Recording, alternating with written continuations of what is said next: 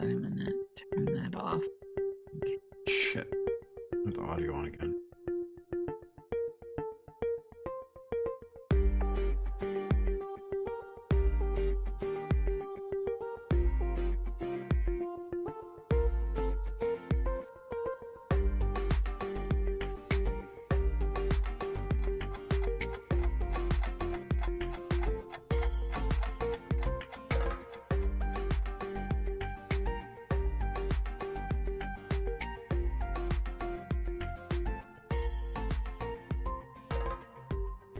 Idea for all this really came from a dream? Yes, it did. I just don't want us to get demonetized. Shh. Good evening and welcome to Nox Mente. Failed start. Tonight's guest is Adam Tarsus, longtime friend of the show, friend of ours. We've known him for years and years. Adam has been a registered nurse for 32 years, a family addiction crisis counselor for 22 years, and 17 years in patient advocacy. On the spiritual side of life, he's a trained shaman and has been teaching and guiding people in their healing path work for over 30 years. Adam, welcome to the show. Finally.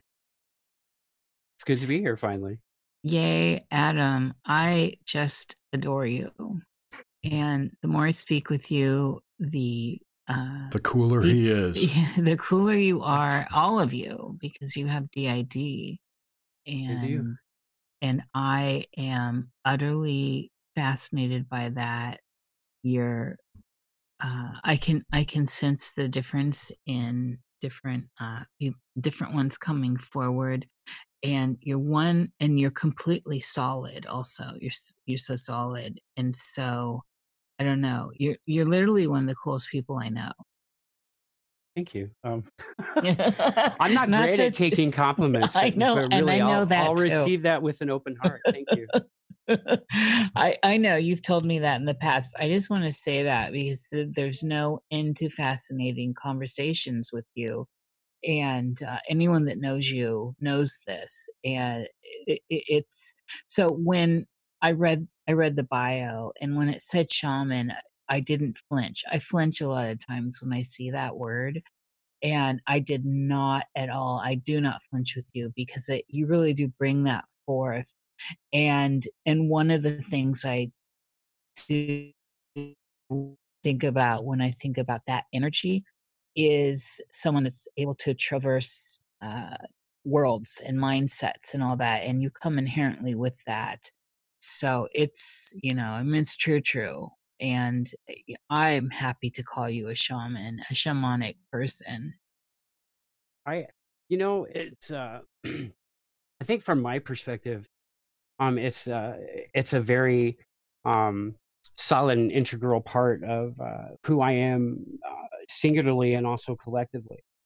And I got to say that without the shamanic training that I've had, and without having the mentors and the guidance that I've had on my own journey, I think my DID would be less of a blessing and more of a curse. I think it would be much more difficult to live with. But I was taught to really view it very much as just another part of my life, another mental or emotional faculty, Yeah, it's definitely a gift in your case for sure, and it also has me during most interactions with you, even in text, it has me questioning a lot of times the voices and they're not like separate voices, but the hunches, intuitions, the feelings that arise that sometimes I don't associate with myself. And I speak about that a lot, about know yourself. And, it's a gnosis thing, and it's if you're looking to expand your consciousness, that's one of the things, it's one of the tenets. And it's just in interacting with you, I have had to do some reassessing, and that is that's like one of the many passive gifts of interactions with you, is that this brings forth ideas of self and identity at a whole different level when interacting with you, especially on the depth of information that the different ones within you live. Can you, to start out, because we always go with background on people to set a foundation, give us a little, walk people through what DID is, the way you experience it, so that for people that are not familiar with it, and give us a little bit of a taste of that as we build the house. Oh, wow. that's wow. Nobody's ever asked me to do that before. This is cool. I like new things. Even when they're scary, new things are good. Unless they're really a bad thing, but yeah. Well, for anybody who doesn't know, DID, it means dissociative identity disorder. At one time, it was called multiple personality disorder, and is still referred to that way by many people. And there are different levels of that. There are people that experience or are DID to the point where they're fragmented, which means that their core personality has fragmented into smaller, more two-dimensional pieces, and then when and then there's DID like that I have, where I have actually complete other personality. So I in my early life, as a child, and I can remember it now, which I'll explain, but I remember that we were pretty much always all of us. You know how kids have imaginary friends. I had imaginary friends too. They were just different versions of me, different parts of myself given voice and expression, independently of like, say, my core identity, which is an odd thing for me to grasp sometimes, because even though I know there exists a core identity somewhere, I think because my trauma happened in utero, I never have really had a complete or solid sense of self that was singular.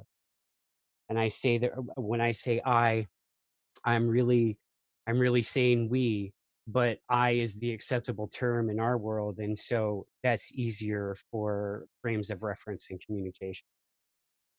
And I experienced my DID. I went through a time where I experienced dissociative behavior, where I would disassociate and lose time. At one point in my life, in my late 20s and early 30s, I was actually living two complete different lives at the same time. One of those lives included a wife and children, and one of them didn't. And so I've had some experiences that I think, when viewed through a negative lens, could be viewed as very negative. But now it's not so much that where I lose time, but I've come a really long way in my own path work and in my own therapeutic healing. And I think of myself more now as a healed DID. I'm able to be co-conscious with several of my alters at one time, which just means I'm basically, they share their perspective and their understanding of situations taking place around me. So it's kind of like having a constant data stream in my head. Being able to see situations from multiple perspectives at the same time is a unique advantage in a hospital or a therapeutic setting. And to be honest, the more I've found my own solid footing and my own comfort level with who we are as an identity collectively, the more that served to make me good as a nurse and good as a counselor. And honestly, I think just in a lot of ways, it's helped me to be a better person, just in the sense that it's allowed me a level of self-exploration that I think maybe other people kind of put off a little bit in their life. And Yeah. I had to go through mine out of self-preservation. Yeah. So, And I've only known you since you've had it all together. And there's been some sense of cohesion and in the Adam Tarsus, or you seem to be the main speaker. How many are there? Have you counted? And also a follow-up here is, you mentioned the nursery and stuff. So there are some that are constantly, you're having babies, so to speak, Well, actually, yeah. I refer to wow, this is more difficult than I thought. I really don't talk a lot about these things from my personal perspective. This is new for me, so bear with me a little, please. Feel free to decline any queries if you want. Yeah, absolutely. My internal world, and when I refer to my system, I'm talking about really how we're organized. And in my system, we're numeric, and like we exist in cells. So, I am my system's presenter. Our job, or my job rather, is to translate and to mediate. I'm the peacemaker. I'm the one that does all the diplomatic stuff. So I'm built to be the interface with the rest of the world for them, because in my internal world, my system doesn't use words at all. When words are in my system, they literally appear like they are in comic books. So I translate the internal language that you have, which is usually all just on a very spiritual, intuitive level. Sometimes it's patterns and colors, and sometimes it's just a vibration. And that translates for me. I translate that to words for this world. And I do the same thing for the things in this world. I translate it back to them. But to do that, I'm a 5. There are 5 versions of Adam that are the presenter, and we are considered, in my system, a single identity, even though there's 5 of us. But it takes 5 of us to do this job. It's 5 different versions of us that make up the vibration that is Adam. So when I become co-conscious with another personality, it changes that vibration. And then that changes our shape, the shape that we take internally. So in my system, like I said, it's numeric. I'm a 5. And but I also have 1s and 3s, and I have even numbers that are 2s, 4s, and 6s. We go up to the number 13. 13s are unique numbers because they're the numbers of change and rebellion equally. They're also the numbers of growth and rebirth. And then I also have aspects, personalities in my system that I have group personalities that have group identity. I have a group that we refer to as the writers and the staff, and their sole purpose is to record all of our history because they're responsible for our continuity internally and externally. So it used to be, when my system was unhealthy, when there was a lot of spiritual wounding still in my system, their job was to rewrite memories. So that when I lost time, there could be, a bandage over the sucking chest wound that had become my life. And you got to have a sense of humor about it to heal. You have to be able to laugh at the crazy that it does to you. But the truth is, like, I wouldn't trade. I have no idea what it's like to be a single identity person. And to me, that seems really scary. Like, I have no understanding of that at all. This is, I thank you so much for this. I think this is very, very, very illuminating for people out there, and possibly people that may be experiencing anything similar and are not sure what they're experiencing. And I think there are more out there than we know. Statistically, it's misdiagnosed very often. And I've met other DID people. I've been in group with them. I've been in single therapy with them, both as a therapist and as a patient. And I have to say that it's just as individual meeting somebody else with DID as it is meeting a single identity person, because how other people experience their multiplicity is just as unique to me as the way I experience mine usually is to them. I've I have met multiples who experience their multiplicity very similarly, but there are like key elements that are very different. And so I think it's that same flavor of meeting people when it comes to DID people. So like I assume, I don't know, but I assume that when SIDS people, single identity people, when single sorry, when single identity people, when you're experiencing those different facets of your emotions, or there's different facets of your deeper core self, and those other voices of reason or not so reason, um, I suspect really what's happening is you are hearing those things that for me I observe consciously, but for you are unconscious interactions with your higher self and the other portions of yourself working out your daily thing. The elves in the background take care of it. Yeah, exactly. Like my background elves just wear brightly colored uniforms and Well, and are very loud. Yours are quiet and sneaky. I don't know. right. We don't come. They don't come out unless there's some, something to come Yeah. out for.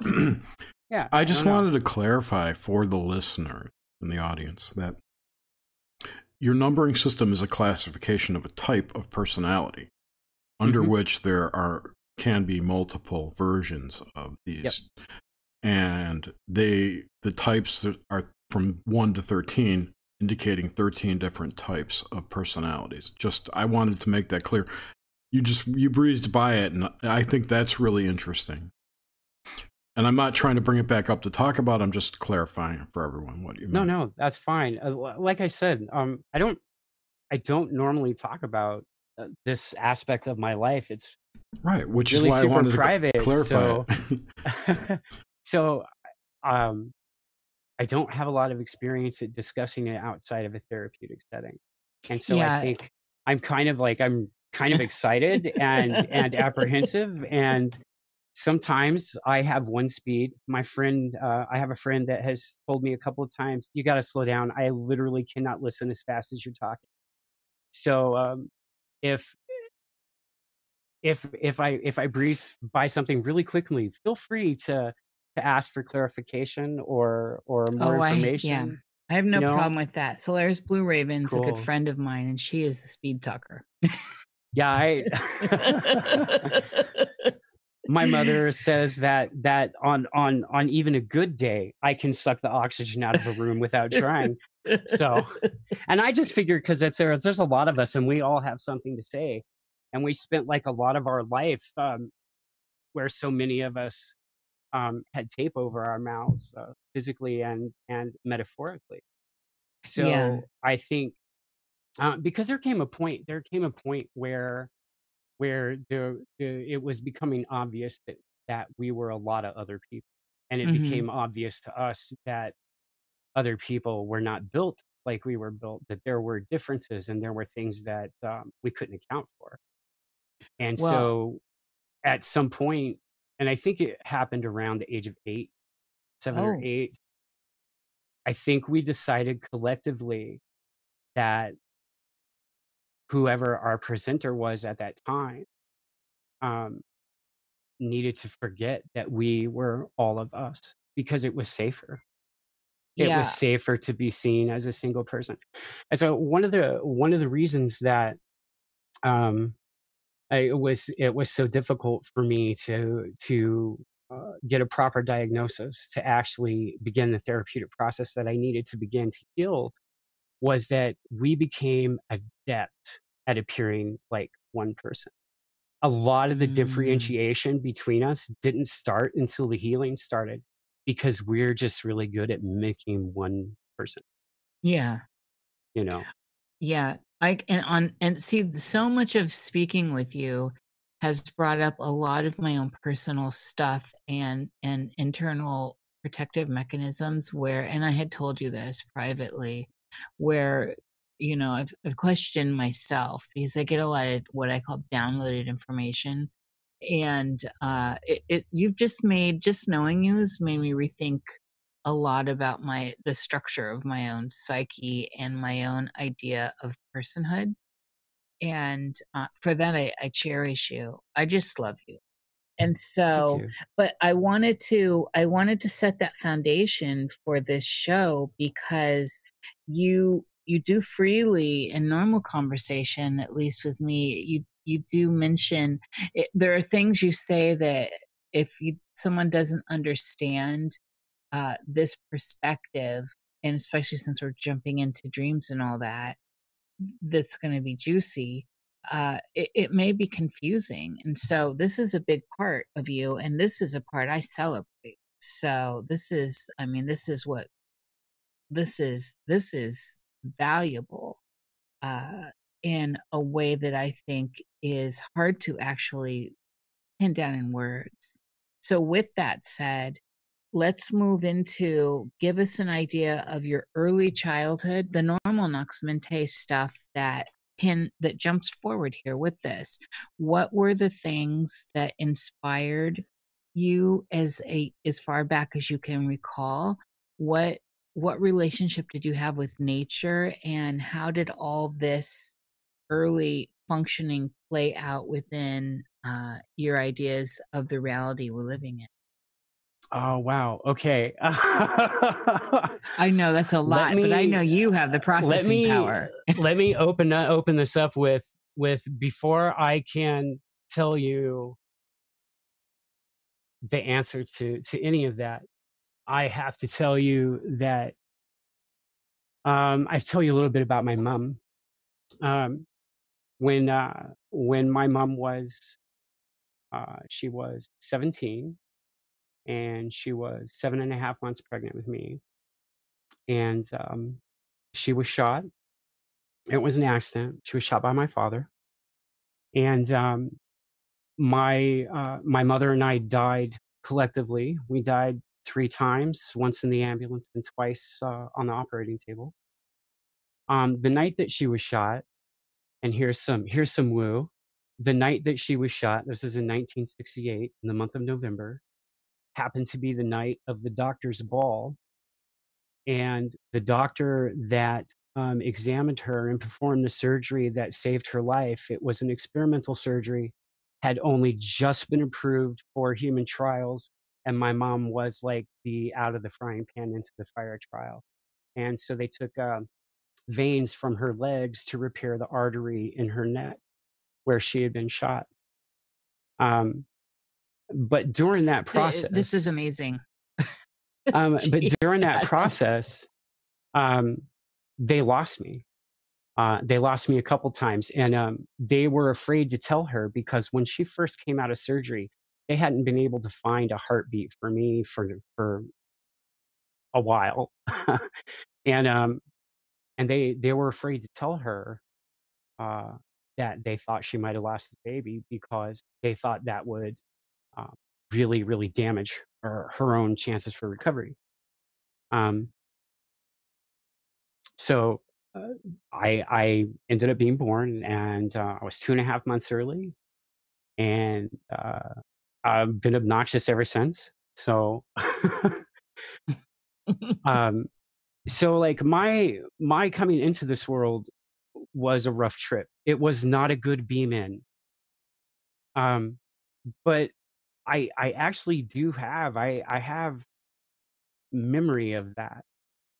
Um, Can you describe what fragments of the memory are still lingering? um, the only words that really have ever resonated, because there's no way to explain to you an image that's not an image. Or I mean, I don't really know how I would explain to you, but the sense of it was, and the thing that has lingered with me, and the thing that has really stayed with me, and is the incredible simplistic and straightforward complexity of how our creation is strung together. And I think that stayed with me, that vibration and that energy stayed with me. I remember being given the choice that I could come into this world if I wanted to, or I could skip it. And I was shown everything, that every possibility that I would live through, everything that would be good, bad, or indifferent. And I still chose to show up here. Um, sometimes in the past, I've questioned why, but I think I have a good sense of why. Um, because I wanted to carry that vibration with me, that sense of connectedness. And that's really how I see my gift. That's how I really see my multiplicity. It lets me pour out a part of myself into the world. And the response to that, when I do, is that on an internal level, my shape changes and I feel and see and perceive the connection um, between things, between people and situations. And, so it's kind of like the best diagnostic tool I could have. Yeah, there's so much here that just makes my mind swim. In part, I wonder sometimes if this is not the state in which you exist is not more of the natural state than this kind of limited one identity. And I've wondered this often when I think about my own coming into this plane story, and with a sense of exactly, I didn't come in, I didn't just wake up and, come to consciousness slowly. I came in as I am, and there was always a strangeness to it, but also a separation, like I feel separated from something. So that's what I was trying to understand with what you're saying, which there's something in there that seems really relevant for me personally, at least. I could see that. I have said a couple of times, and my system, I numbered it and made it numeric, but the geometric pattern that it makes, the vibration that it makes, is the vibration that I brought back with me. The vibration that I came into this world with, the shape of it is the same. It's Yes. it's that forge of creation shape, and I don't know how to call it anything else, and I don't know what I would call it if I called it anything else. It's just that's what it is.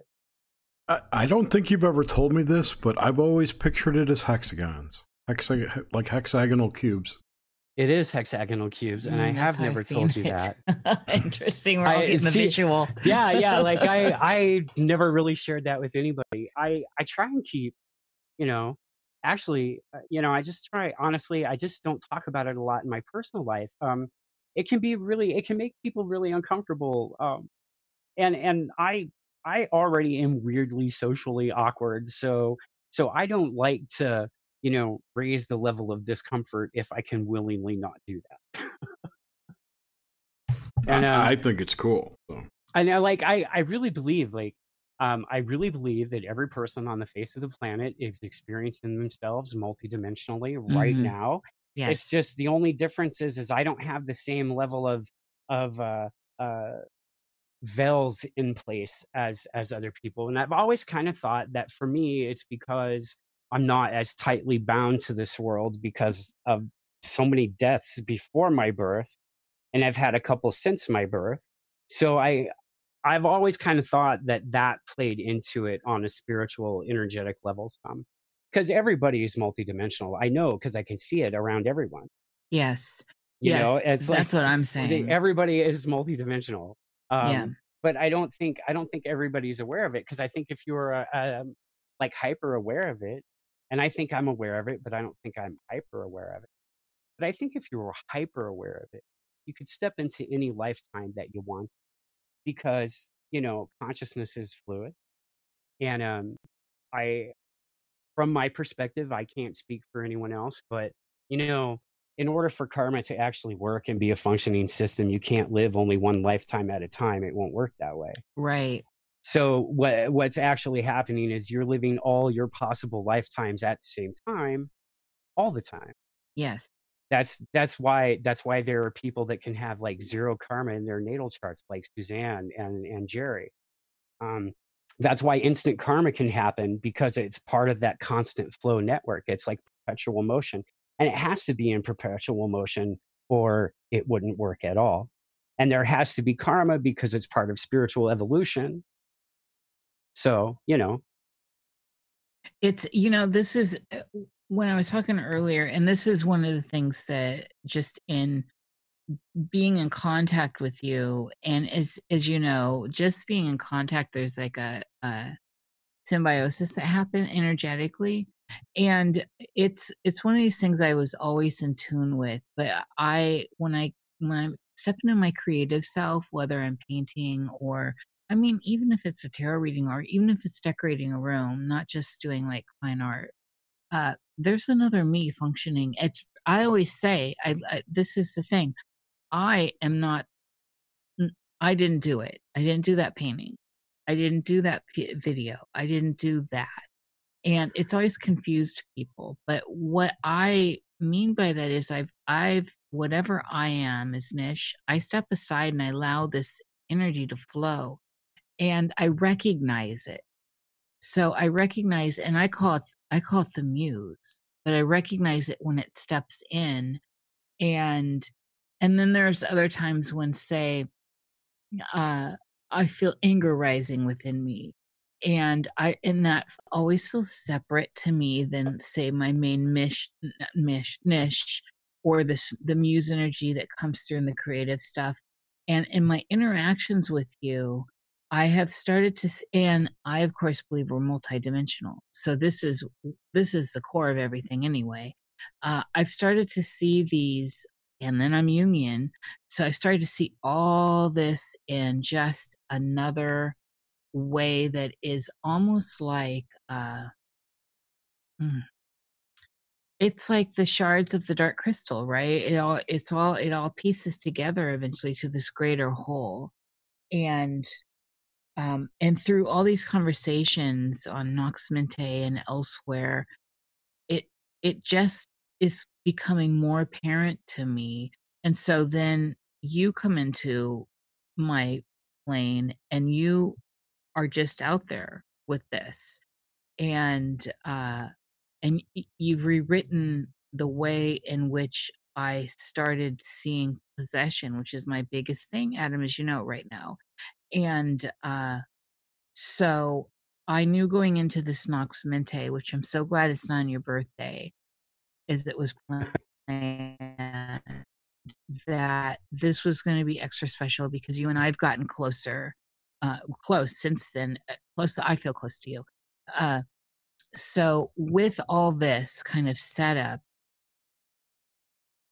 where's the fear factor in, or so we're still back in developing years to build this foundation. Where is the fear factor there? Did you early on in your life, like some kids have fear of the thing under the bed or the dark, what were things that were affecting you on a level that caused those types of chemical reactions?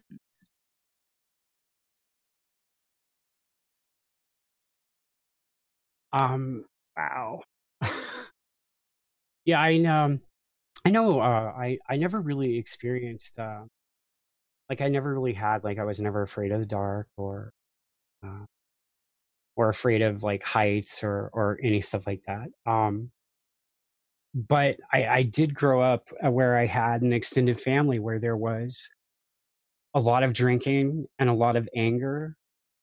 So if anything, I think I had fear over physical violence, um, because it was a very common thread. I have often told people that I learned how to be a decent man by watching my uncles and doing the exact opposite of them. And that's not to say that they didn't have good qualities and there weren't good aspects of them. There most certainly were. But I'm lucky, blessed, and grateful to have had a mother that taught me at a very early age, like around 4, that you love the people who are your family because they're your family, but nothing in life requires you to like the person that they are. and that when their behavior is bad, it's okay to say, that sucks. So I think for me, I think there's definitely that on an at home daily basis. Um, there was constantly kind of this threat of physical violence um, from not immediate family, but from extended family, and they were a really big part of our lives because of my mother's disability. So so they were around a lot, and also just as a not things not connected to my immediate family also were things that I experienced outside and away from our home. And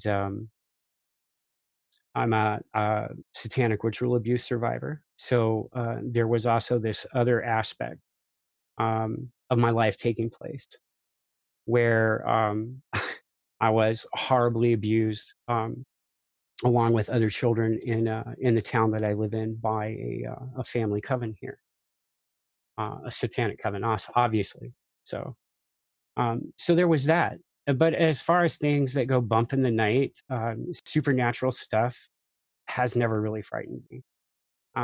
But to tell you the truth, I think it's just because real world things were far more frightening than supernatural things. Yeah, isn't that a deeper truth too? Yeah, yeah. It is definitely something I can always try to get back to, is that when we get too far in the woo, I like to dial it back to real world, and of course, air quotes, real world examples of stuff. Uh, okay, so with all this and in this early period, what was your dream world like? How were you experiencing that scape? Oh wow. When I was younger, um, I don't really recall. Um, I don't really recall dreaming like when I was really little. Um, I don't.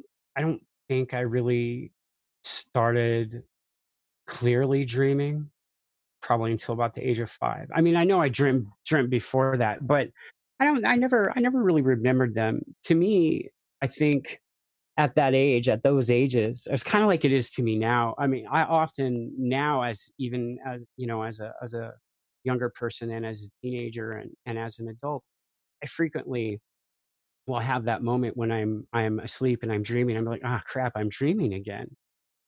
Um, and it's not. I don't mean that necessarily as a bad thing. Like, oh, that's terrible. Um, but you have uh, that awareness, just that awareness that you're asleep. And sometimes I've experienced that where I'm completely conscious in the dreaming world. But for me, it's a lot less like let me take control of it, and more like let's see where all of this is going. So I think I've had that level of exploration on a dream level, uh, just as a younger person and then as an adult, but really as a young kid. I think really for me, my dreams were a lot just like escaping into literature or television. You know, um, yeah. Did you so with that, did you and just to kinda knock out this early stuff, did you with literature and television stuff, did you enjoy were there cartoons and movies and stuff like Um, that? I think Comic books. D&D, right? Well, D&D when I was older, when I was a Yeah, teenage when it person, came on scene, yeah. but uh, but honestly, my mom really believed in um, knowledge, and she really believed that reading was good for you, and she believed that diversity in music was good for you. So we grew up with classical music and classical country and western and pop and the rock and roll of her era and all of that stuff. And I had older cousins, so the same with music of their era. And but reading is something that I've always loved.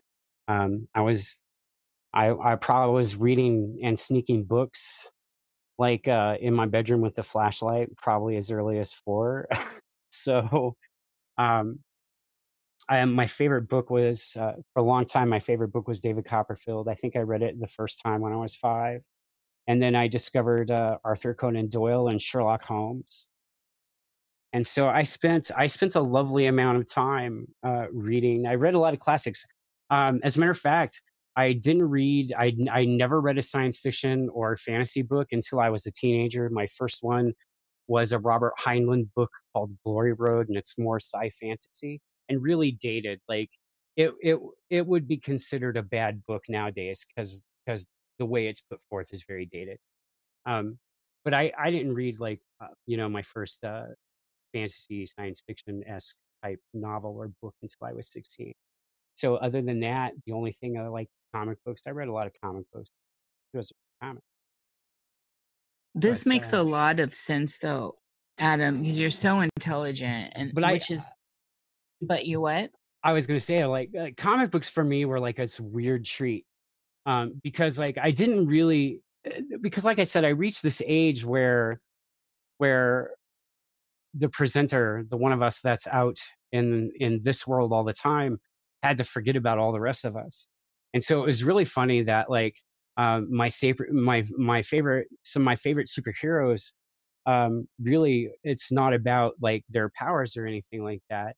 It's about like for me, for instance, Superman's like 3 different people. I totally rocked with that as a kid because he's like Superman, which is this guy that runs around saving the world, and he's this this Kansas farm boy named Clark, and also he's Kal-El, who's this the last son of a dead planet. So they're like really 3 different people, and comic books for me at that time, that was a very complex thing. Um, and I think really just reading comic books is what spurred me on to start reading even more and more stuff. So You as always, you bring up such an important point here, and I say it a lot, where I've lived a million lives within this one. Mhm. And this really just illustrates that you can be a lot of different people just right now, you know, with the titles you've got, with being a person at work, whatever that title is, and the person off, and the person that plays with this group of friends, and then oftentimes you're a different person with other people. right. And people forget and gloss over the fact that these are all different parts of Like work me yourself is nothing like casual interacting. me. Same with you, I Yes, suspect, right? yes, Like absolutely. that person that goes to work and works 9 to 5 or works whatever your shift is at your job, how you are with people at work on some level is always going to be slightly disingenuous unless you're actually friends with them, because your friends at work are not the friends you have outside and away from work. And I think as human beings, we have a tendency to compartmentalize our lives to some degree because I believe that that just makes it more manageable for us. It's like you don't have And to worry about what Bob and Fred were discussing in the meeting until tomorrow morning. So work guy gets shut off at 5 when you walk out the door, you yeah, know? I mean, So, it's a big thing when but what I'm saying here too is how this is common. This is mostly how people navigate the landscape. And so, and they somehow shut down the idea that these are all components to the them, the they that is the bigger they that's functioning. oh yeah, And yet, it's like they would never think that these are actually, developed pieces of themselves that make that all function. And this is where you redefined how I'm viewing myself now. And and so yeah, I mean, it's so funny, and it's out there. I kind of feel like human beings, we get programmed our entire lives to think a certain way and see a certain way, and we, I think, get taught by all the constant programming that we're bombarded with. We get taught to discount ourselves, to discount our Mhm. intuition, Mhm. to to automatically assume if we're experiencing a new part of ourselves, that must be something bad. I must go get a pill. I must go to the doctor, you know. And I'm not saying that those are not valid concerns, because they should be.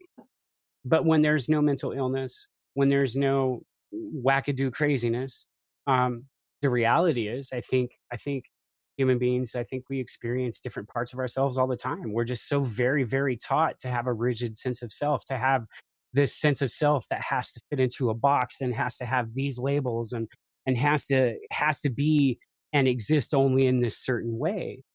Um, and I think I was having to embrace my multiplicity in order to be able to heal really changed for me, um, how I viewed other people and how I viewed the world. I finally came to a place, and that's not always the case, because I have bad days like everyone else. I have days where my short tempered self is the person that everyone has to deal with, and I'm sorry for that, but you know, it happens.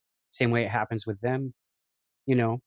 But but for me, it I really did change how I saw other people, because it really changed how I saw other people's behavior, because I started to see underneath the behavior, and I started to see things like, this particular behavior is coming from this lack, it's coming from this wounded place in the spirit, you know. And it is,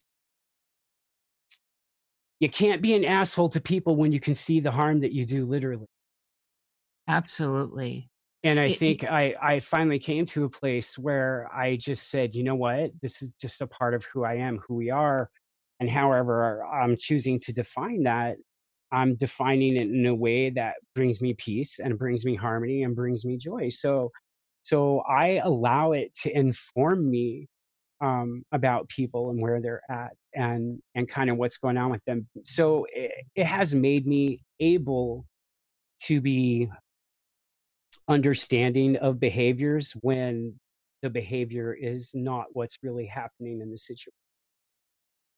it's one of the goals that Jung talks about, and uh, in the conversations with the soul, and like this greater idea in Gnosis magic, especially, is changing consciousness at will.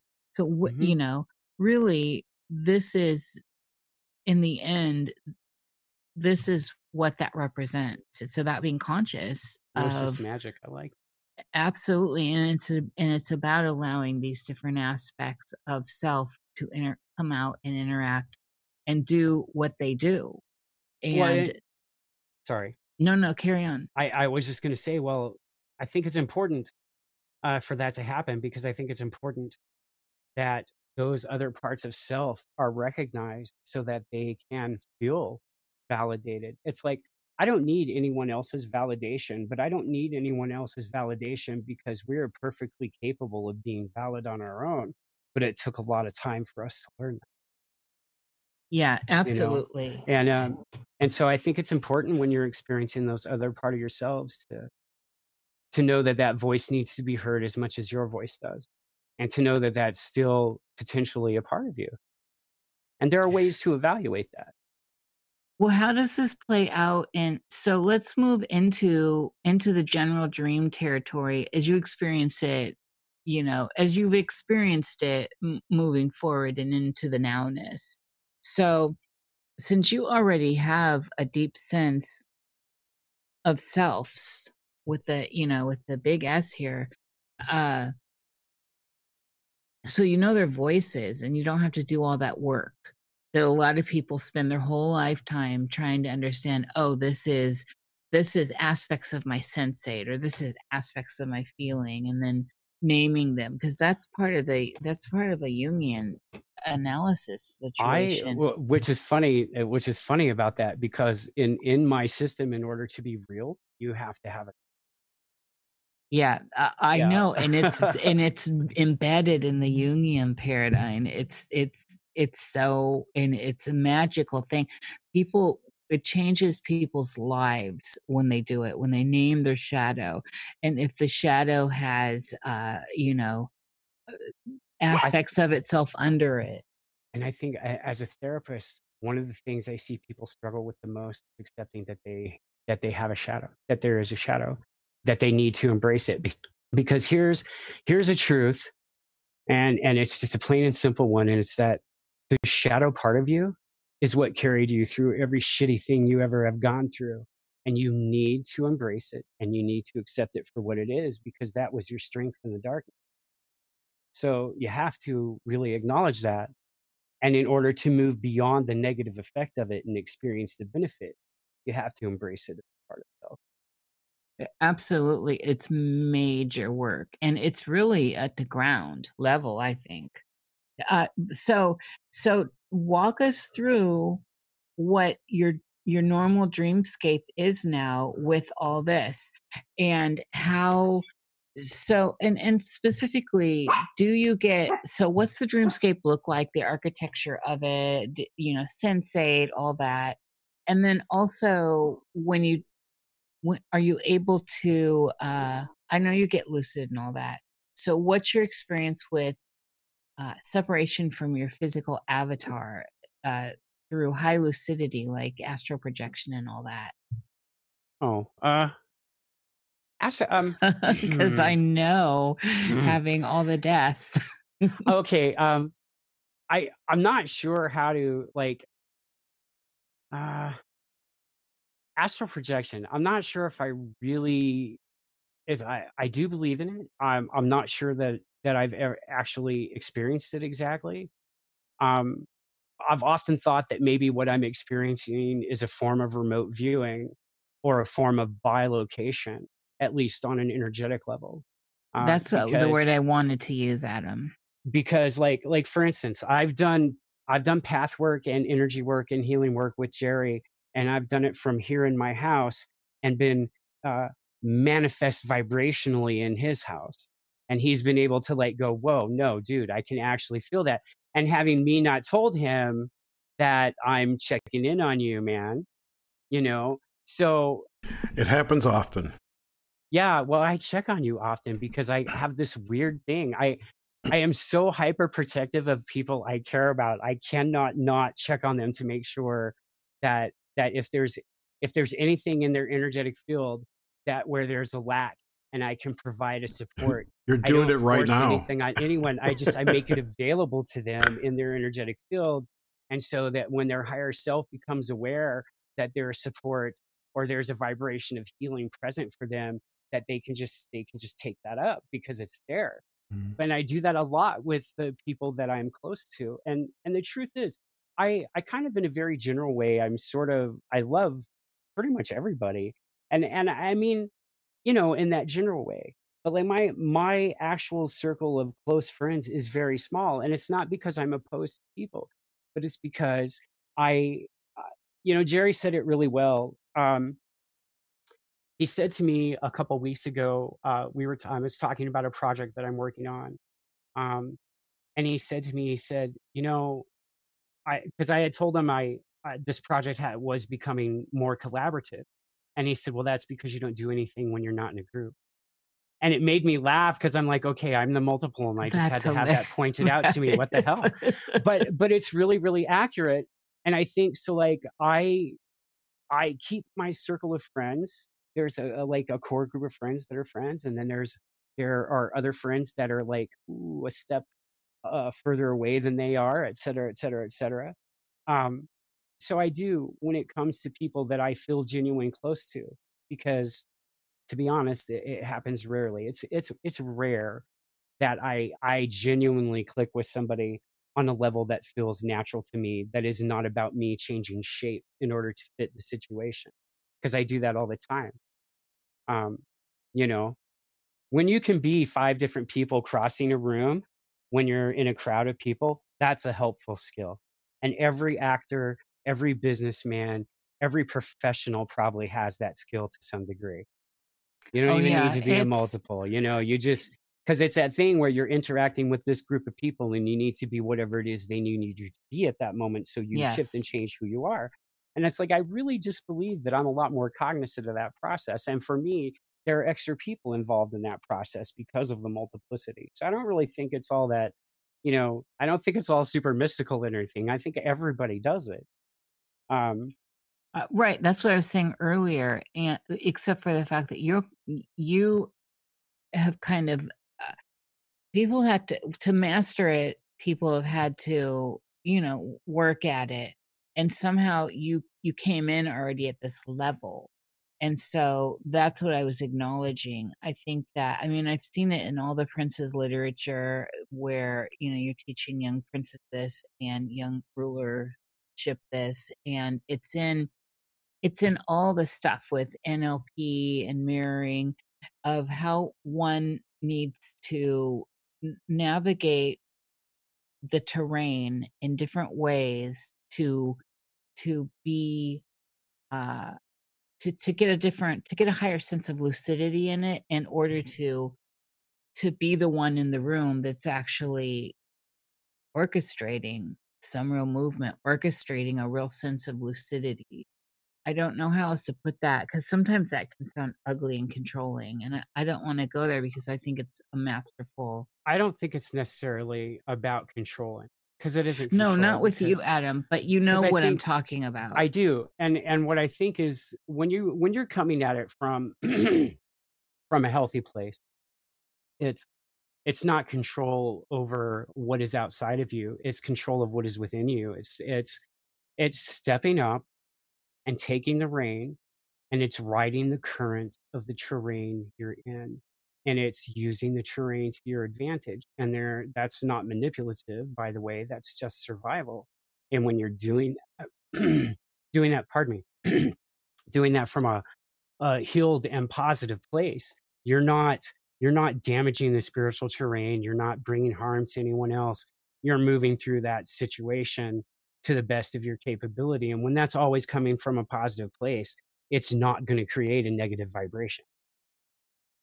You don't get negative from doing And this positive. is where So frequency really breaks down. absolutely, One can feel it.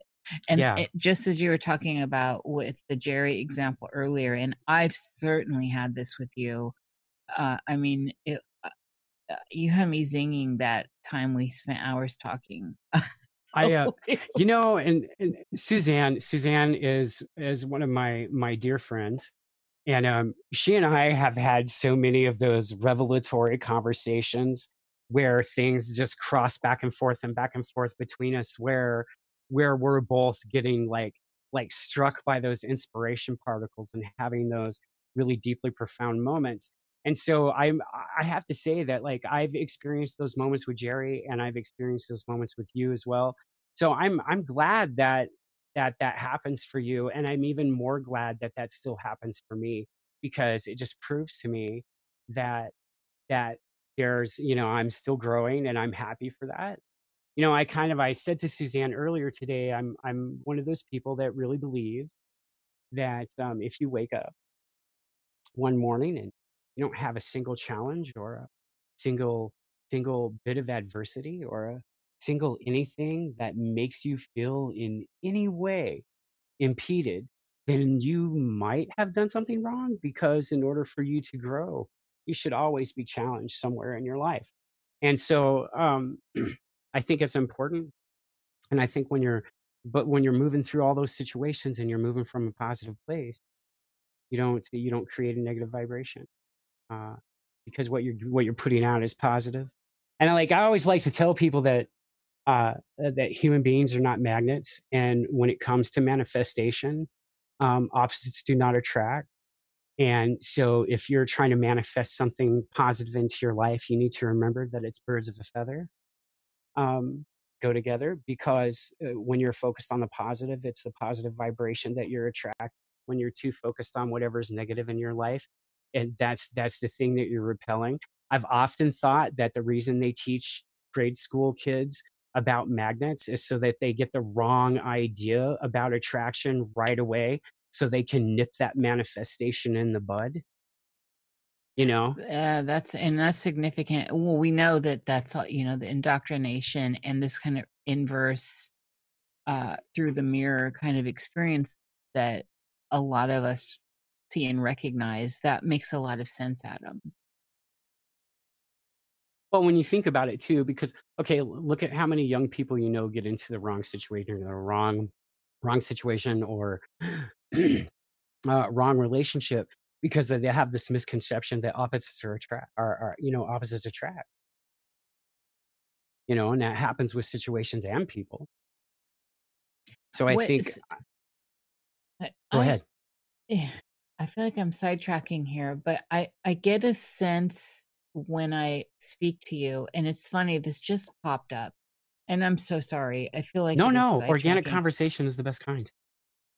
Is there a difference? What is the difference here in the way from your perspective and where you stand, and what is what is the nature of this shared experience that we're having? And because we start talking about opposites and uh, this whole idea of duality, first of all, and then secondly, the attraction factor, and like I think of law of attraction, but then when I think of opposites, sometimes I think, one fills in what the other does not have. And then Well, there's, but all that I don't stuff. think that's opposites. I think that's where you have complements, not opposition. Because when one Mm. thing fills a lack in the other and those things make each other thing whole, that's complementary, not oppositional. Like Very, energetically very good speaking. distinction there. Yeah. And, it's a thing, but I hear it as an argument. So I was wondering, how does that part, so how do you, at this point in your life, where you are seated, where what is the nature of reality as you see it, and what is the dream aspect, which is, I think, collectively agreed on, is a shift of consciousness for most people because they're here then they're not, right? Yeah. And so what is this, what's going on with this awake state and this idea of dreaming? Could you repeat that? What's the nature of this reality from where you stand? So, uh, is there a difference between dreaming and reality? Is it all the same thing? Are these just shifts in consciousness? Because I know that when I wake up within the dreamer loves the dreamer feeds the dream, all that stuff, it feels hyper real. And within that space, I can plug into a niche persona, but like when I hit reflections or reflective surfaces, I can be there. I've seen all kinds of things in reflective surfaces I that could be me. I have to actually make movements sometimes to make sure what I'm seeing is yeah. me. So I'm questioning reality in general. I think Where are you seated? oh wow. Wow. Um I don't think dreams are necessarily uh other dimensions, but I do believe that dreaming happens in a dimensional state all its own that is connected to all other states of existence. So I think when you're in a dream space, I think that's the place where your uh, consciousness is at the hub of all lives that you have. So I think because I've heard a lot of people tell me in my office, when they're talking about their dream life, how they dreamt they had this other life, and sometimes sometimes it's they're having this other life that is different from the one they have, or I've had people tell me where they've dreamt, oh, I just dreamt about this evening I had with my family, but we didn't have a dog, and because my kids are allergic to dogs, but that's not the case. And sometimes those things are like mental house cleaning, and sometimes those are the remembrances of another piece of self that you've gone to visit that's existing at a different vibrational frequency than you. So sometimes you're popping into your other selves to check things out. Sometimes you're not, and sometimes I think you're just exploring stuff. Because I've had also myself, I've had dreams that are both ways. And as far as reality, um I can entertain a lot of different thoughts about it. I can entertain the fact that it could be a simulation. Of course, when I do that, I have to say to myself, well, if it's a simulation, um, are we human beings trapped in the simulation, or are we AI waiting to emerge and finally discover self understanding through the singularity? Because, hey, either one of those things could be happening. So I think when it comes to reality itself, I think I just try and take everything one day at a time. There is definitely this huge spiritual component for me. Um, I believe that it's important to work through your stuff, to do your path work, you know. Um, so and then I think as far as the reality that we accept as solid, um, I think honestly that there are aspects of our reality that we all unconsciously on a soul level agree should be like for instance, the way time is in general experienced by everyone is pretty much the same in this place, plane, and time in this particular reality. But on an individual level, you might experience time that moves very fast or moves very slow. So, and I think that's where you're experiencing a portion of your own reality instead of the shared reality we have. Because like, there's your reality and there's my reality, and then there's this reality around us that we share. So it's like if we're the pieces on the board, the shared reality is the chessboard, and we're the players, we're the pieces.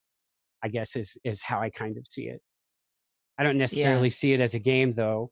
And then if it is a game, I have to tell you, I want better armor and weapons. This shit ain't doing it. Yes. Hey, I wanted to I wanted to interject here, going back to the astral projection question. What we as SID people experience as astral projection may be a completely different experience for Adam. That's true. Well, And that's what I wanted, hadn't that thought about that. differentiation from Adam's perspective. Like that's where, so, and Adam, you brought in the key word for me, which was where it was all going to go by location. I think I bilocate and not astral project because honestly, like there's this part of me that always constantly has to be present here in my home, because I take care of my mom. So like I'm always kind of centered and focused here. So I think when I'm reaching out to other places and I need to I don't know really how to put this. So like when I need to send more than just my awareness, because awareness is not necessarily the all of you that can commit an action energetically. That's just for me. Awareness are just the senses that I'm extending. So like to me, like remote viewing is just extending your awareness. And I'm like, so I think for me, I think I do experience it more like by location because I'm conscious of both places to some extent. I mean, at least like on an energetic level, definitely for because like I said, I've worked with Jerry a few times and with Suzanne a couple few times. So there are things that I've picked up energetically that you couldn't really know without being in the environment. But I'm not getting like visuals or anything. It's just an interpretation of the energy that's coming through. But it has that dual awareness. I watch TV around the corner all the time, if that means anything. That's awesome. What about, okay, so I want to get into, and this is a note I had with you. I had so many. There's just never going to be enough, but there is something unveiling, I'm going to let you unveil that later, but and maybe not on the show, but there's lots more Adam to come. So you've died outside of the womb. The womb stuff is just amazing, unbelievable.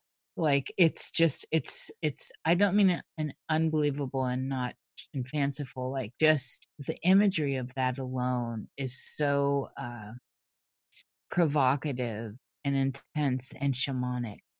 So with all that, the death with the S that you've experienced since then, what's been your experience with death? And I know you also work, you're close to death. You work with that energy. Oh yeah, yeah. Well, plus plus like professionally too, because I have That's what I'm worked in, saying. yeah, Yeah. I've worked in oncology, and I work in geriatrics. So I don't know, death. I'll tell you what, death is so absolutely necessary for everything in life to continue to happen the way it happens, and for it to be perpetuated. And as horrible as it might sound to some people, because I'm sure to some people the idea of death is so utterly terrifying that they, you know, I mean, because it's a scary concept. It really is terrifying when you think about it, but you can overthink it. And for myself, the first death experience I had, um, I was 7 and I drowned. The drowning part wasn't too fun, but it wasn't too terrible either. I don't know. It hurt, but the death part of it was, look, for me, there was no bright light to follow. There was none of that. For me, there was an ocean of darkness and sound. There was just this intense, quickening vibration, and I had just a ridiculously unshakable sense of self that was just rock solid. And I felt peace and joy.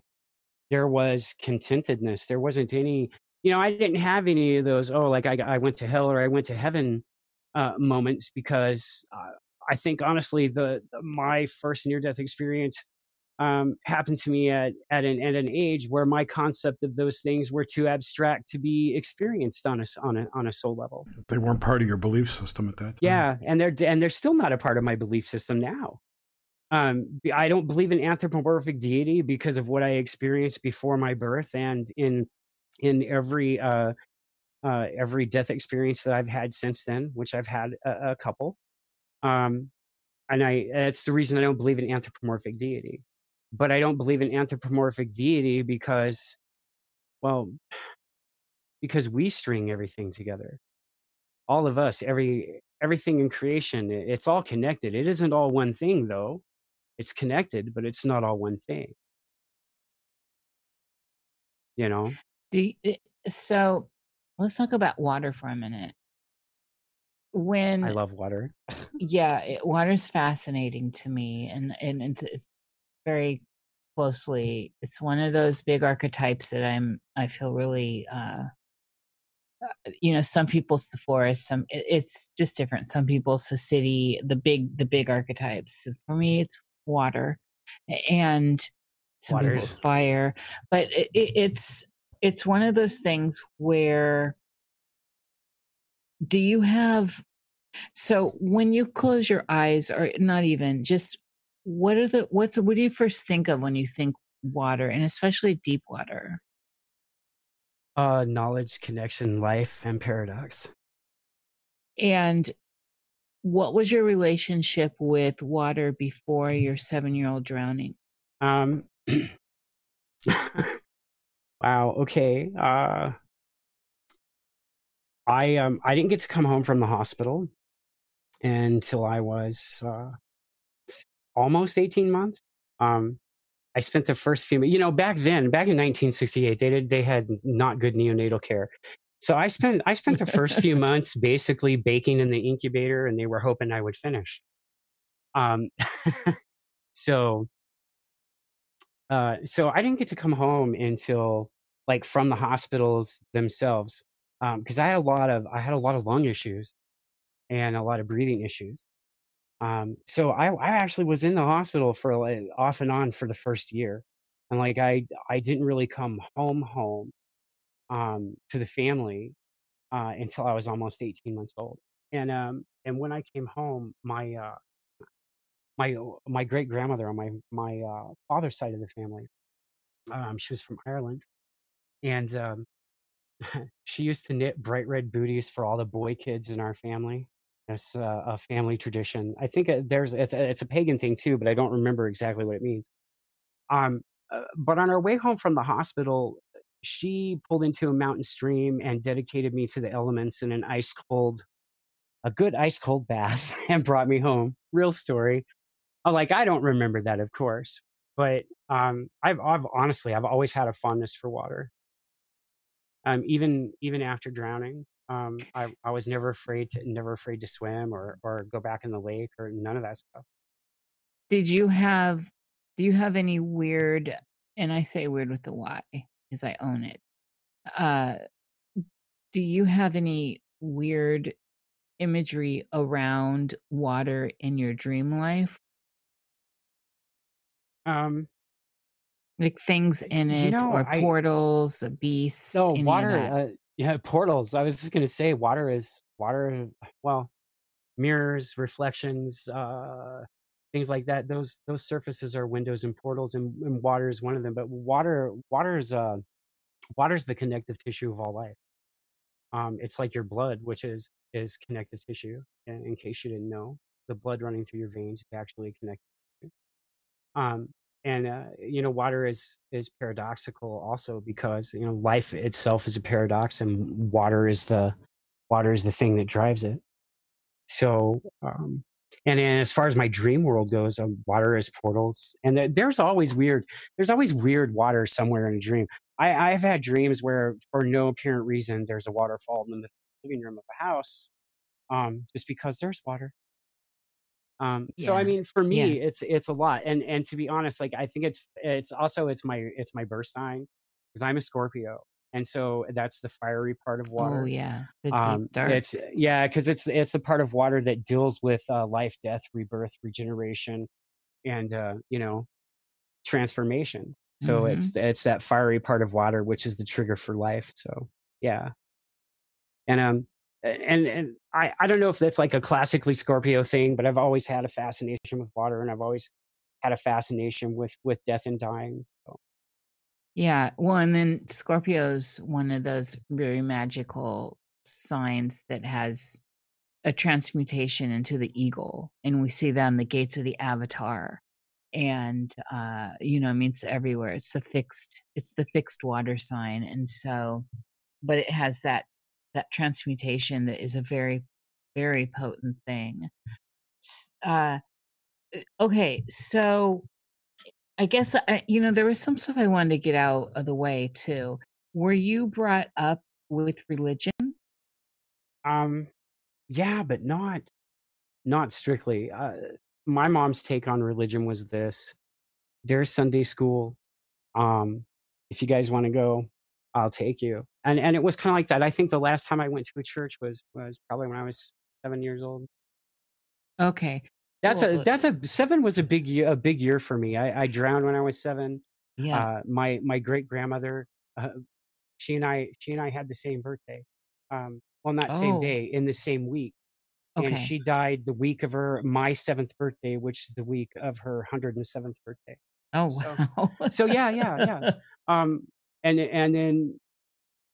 And I drowned. I drowned in December of that year.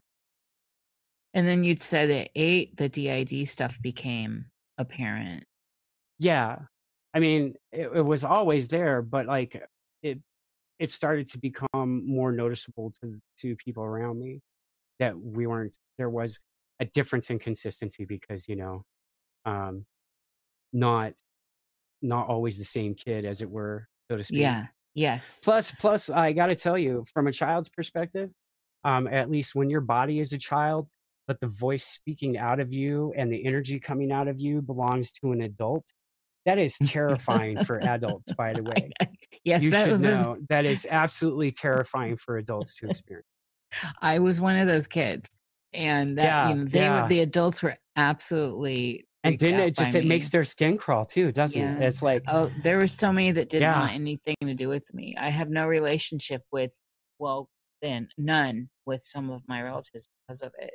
Same here. And did you? Okay, and so when you were invited to go to church, what denomination was it? What kind? Oh, hey, you guys are gonna love. Oh, ooh. Southern Baptist, Hellfire and Brimstone, baby. Yes, but also tit revivals, tongues, and healing in church. So, I um, love that spiritualist stuff. It's but juicy. like I had my coolest church memory really from when I was a kid is we had a pastor who was a young pastor, and it was the first time we had gone to a church with a young pastor. And I say young because I like, when you're a kid, but young as he didn't have gray hair yet. So, and actually, I think it was in his mid 20s. That's a But he good way to worked his put it. he worked his way through Bible college as a stage magician. And so when he would teach Bible lessons to family church, he would illustrate with a magic trick. And I thought that was the coolest shit in the world. That And almost also seems also too honest. at the same time, I kind of I was like, I think to me too at that age, because I had all this other stuff going on in my life then, and like so I was exposed to like actually supernatural stuff on a pretty regular basis at that time. And so I think in my mind it helped normalize my understanding of those things. And it didn't hurt that I came from a family where my grandmother used to read playing cards. Um, so my mom's mom used to read playing cards. Yeah. Oh, yeah. It's old school. She read my Hmm. when she read my mom's cards. I think she read my mom's cards when she was 15. Mm. And I've heard my mom and my aunties tell this story, and I've never really asked my mom about it. Maybe I should. But I've heard them tell this story about grandma reading cards for people in the family and for other people. And the last time she read the cards was when she read the cards for my mom when she was 15.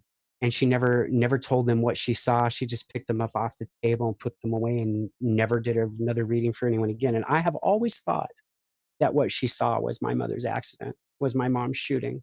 And I think that was a little too much for her. Oh my. So Yeah. You know my what? mom started dreaming about the accident that put her in a wheelchair when she was like 6, happened when she was 17. Oh yeah. Yeah. Well, it's the checkpoint. It's one of those major checkpoints. It's definitely stuff, Adam, to talk about while she's still with you. Oh yeah, And there's definitely. so much. We're in the week, like I think it was a couple days ago when my mama died. I think over 20 years ago or something. And there were so many questions. Ugh. Okay, so and also I wanted to knock out is there any military affiliation in your life with relatives? Yeah, my grandfather was in the military for 30 years. When he first joined the military, it was still the Army Air Corps. He did uh, 10 years, got out, and met my grandmother, my mom's mom. They got married, and 2 years after they got married, he went back into the military, the Air Force, and served 20 years and retired here in the town where we live. Oh, nice. What was your relationship with him? Um, Difficult. Mm, He okay. he was an abusive drunk. Oh, oh, it's So terrible. difficult. My Yeah. relationship with him was difficult. Okay. And so that's all that. What do you do now with so in the dreaming paradigm, are you one of those people that is able to differentiate? Do you dream true? Let me put it in those terms. Do you Yeah. dream true, precog stuff? Can you give us an Yeah. example of that? Uh, I have a friend. Had a friend. Um, I'm going to use I'm going to use a tragic example because they tend to stick out. Um, I do little stuff all the time, like you know, little stuff. But when I was in junior high school, um, one of my good friends, uh, they we were getting close to the end of the school year, and he had been really excited because his family that they were going to go on this really amazing family vacation, and I had a dream um, that he died, and I all I could remember was is that uh, is that I saw smoke and tires, and I just had this sense. And seriously, I mean, it was just smoke and tires, and like the smell of burning electrical wires. That you know that smell. You ever smell anything electrical burning? Oh yeah, it's And there unforgettable. was that smell, and I had that dream, and I had it a couple of times, and I remember talking to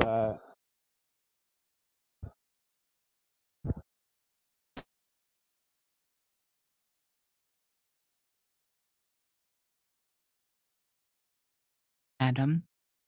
okay, there you are. My headset just went absolutely crazy. Weird.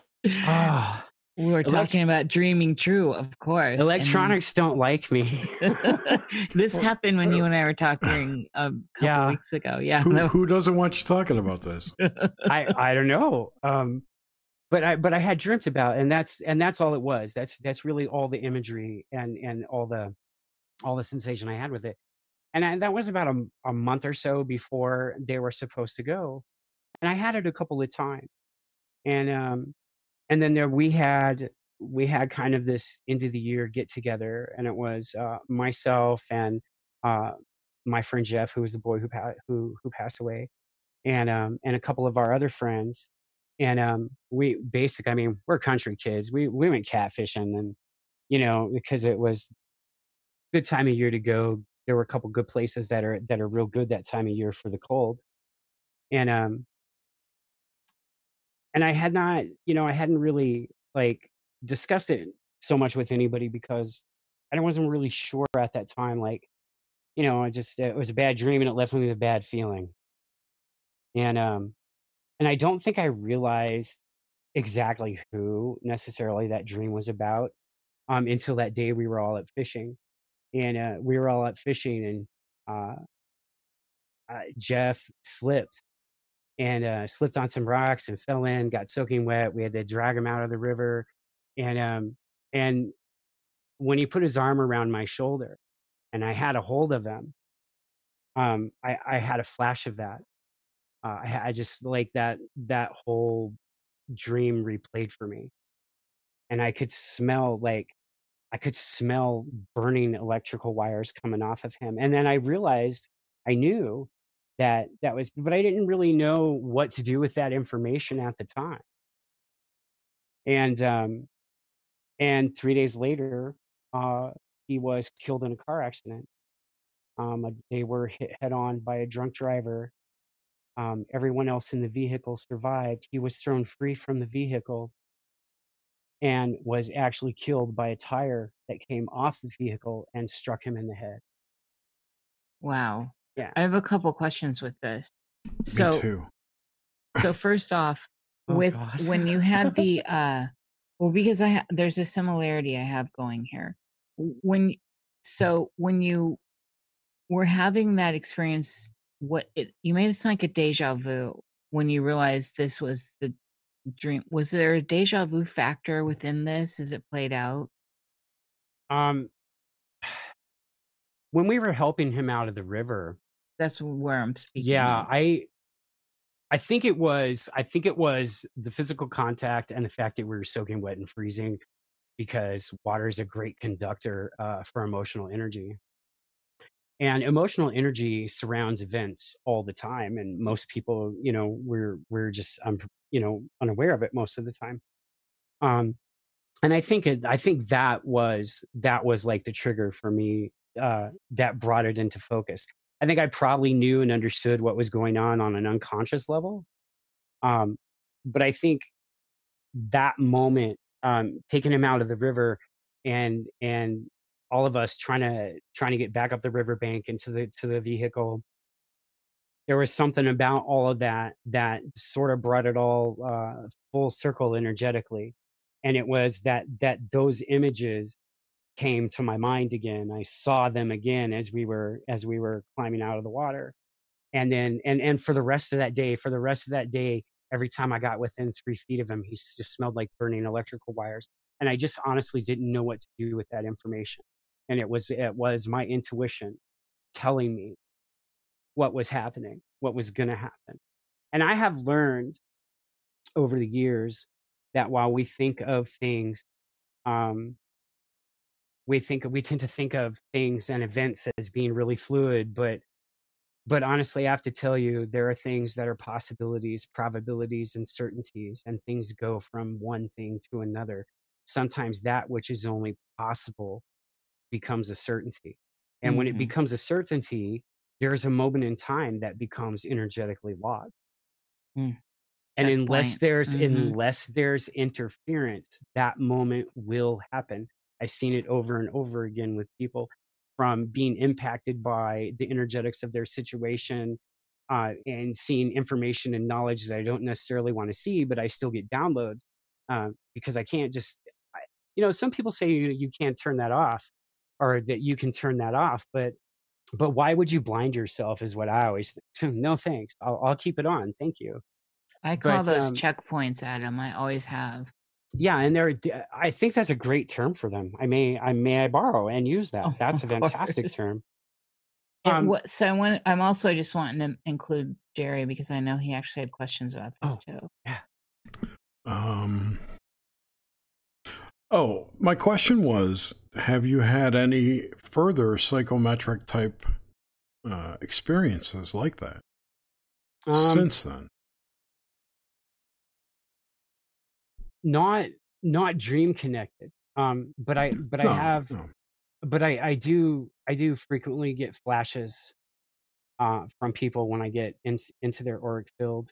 Some people project, some people don't. And here's the thing, though.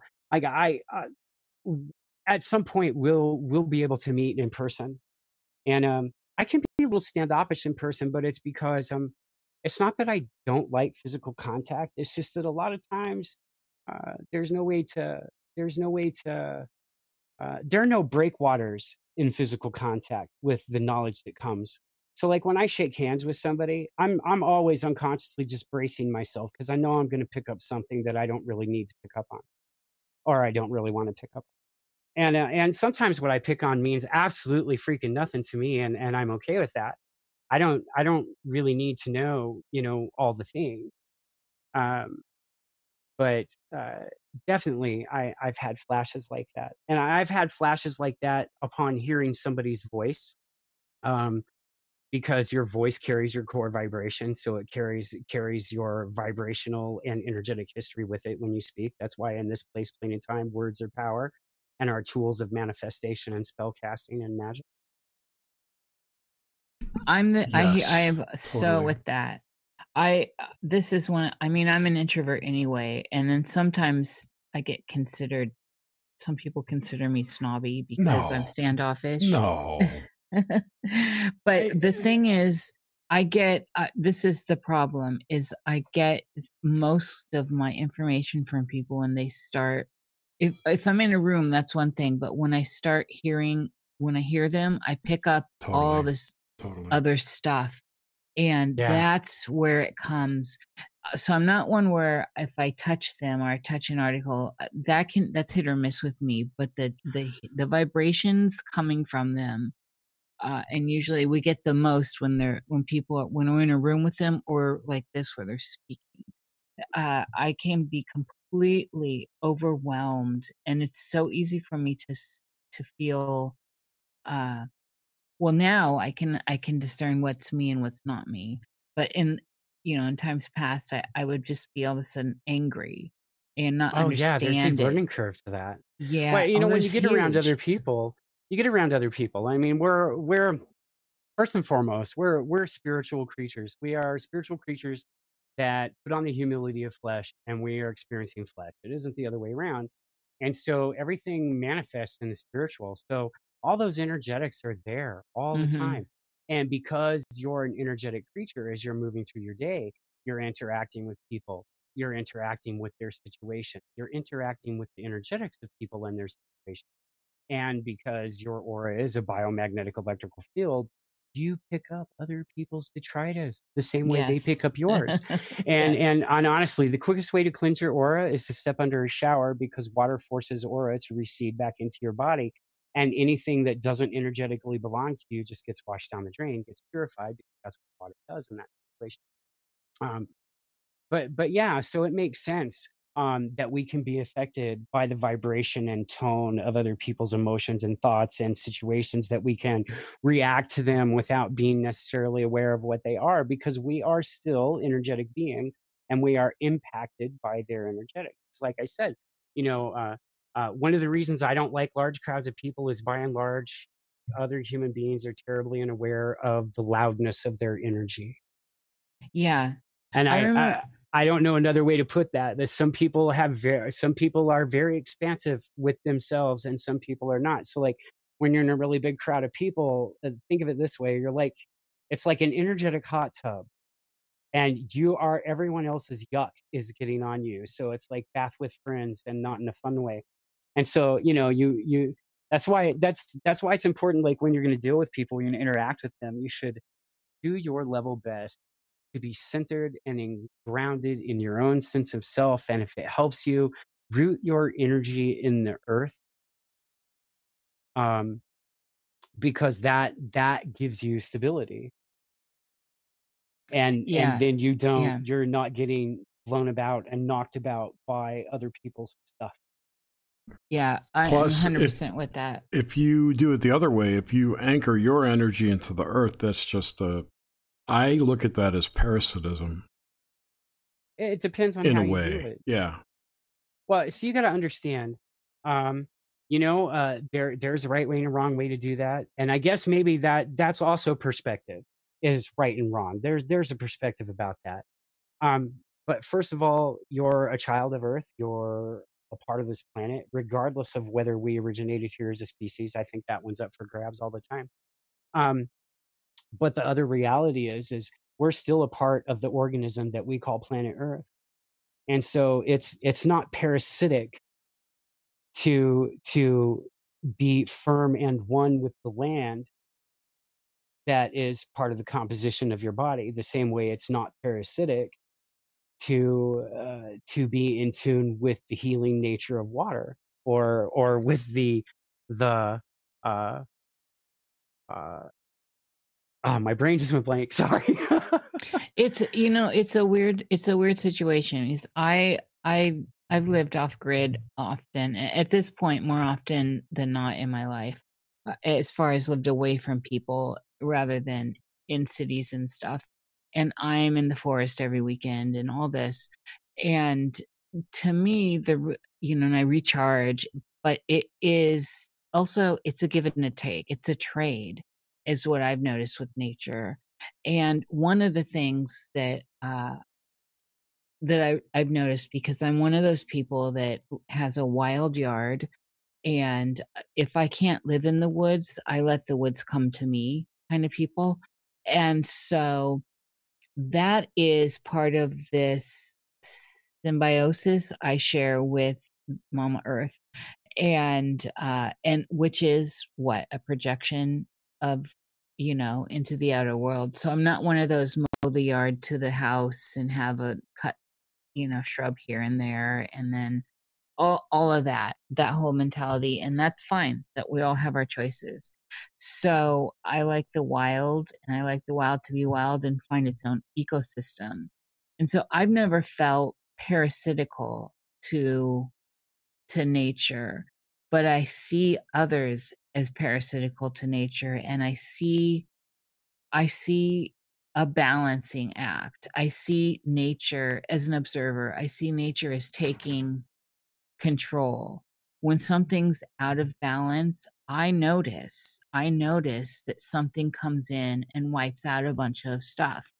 It's just what nature does, and it's not right or it's not wrong. It's just it finds a balance, and so I try to walk that.